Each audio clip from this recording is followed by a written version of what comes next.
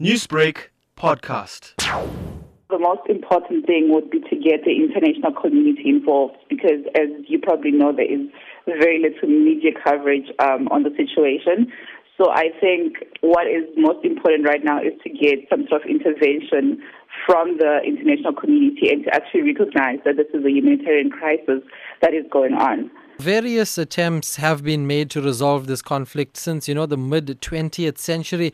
But can we really discuss solutions without first pronouncing on whether or not Israel is an apartheid state and there are crimes against humanity taking place? In order to actually come to a solution, it is necessary to first actually categorize and identify what is going on, to recognize that this is ethnic cleansing, to recognize that there's a humanitarian crisis, because there are various remedies that can be taken under international law depending on how you categorize the situation.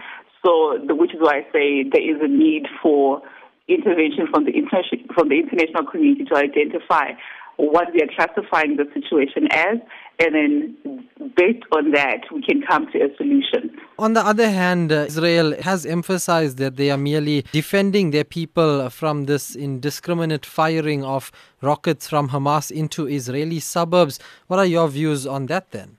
I do feel that the situation has escalated to a point where there is a gross violation of human rights happening in Palestine, and that is something that we actually need to recognize, that this is a gross violation of human rights. And in my personal opinion, or in my professional opinion as well, I would say that there is no justification for such a gross violation of human rights.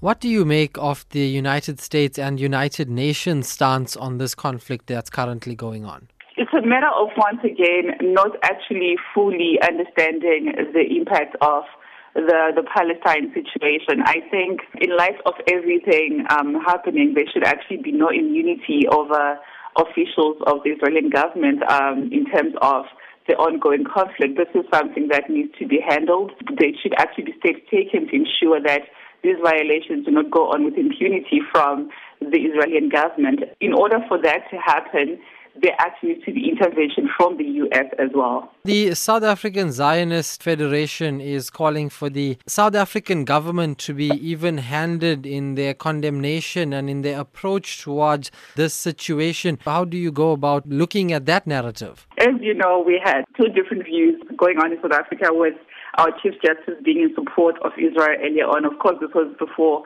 the situation escalated. I'm not sure what his views would be now. So from the view of the Chief Justice, this would be something that South Africa should also not necessarily intervene in, because he's in support of that. But we should also take cognizance of the fact that South Africa actually has foreign policies that contradict the type of gross human violations that are taking place in Palestine. So I do feel that South Africa, if it does take a stand, would need to align its decision or its views in line with those foreign policies. And in order to do that, it's interesting to see in what capacity South Africa would be doing that. Would we be standing up against the gross human violations as a country, or as part of the African Union, or as part of SADC as a whole? Newsbreak, Lotus FM, powered by SADC News.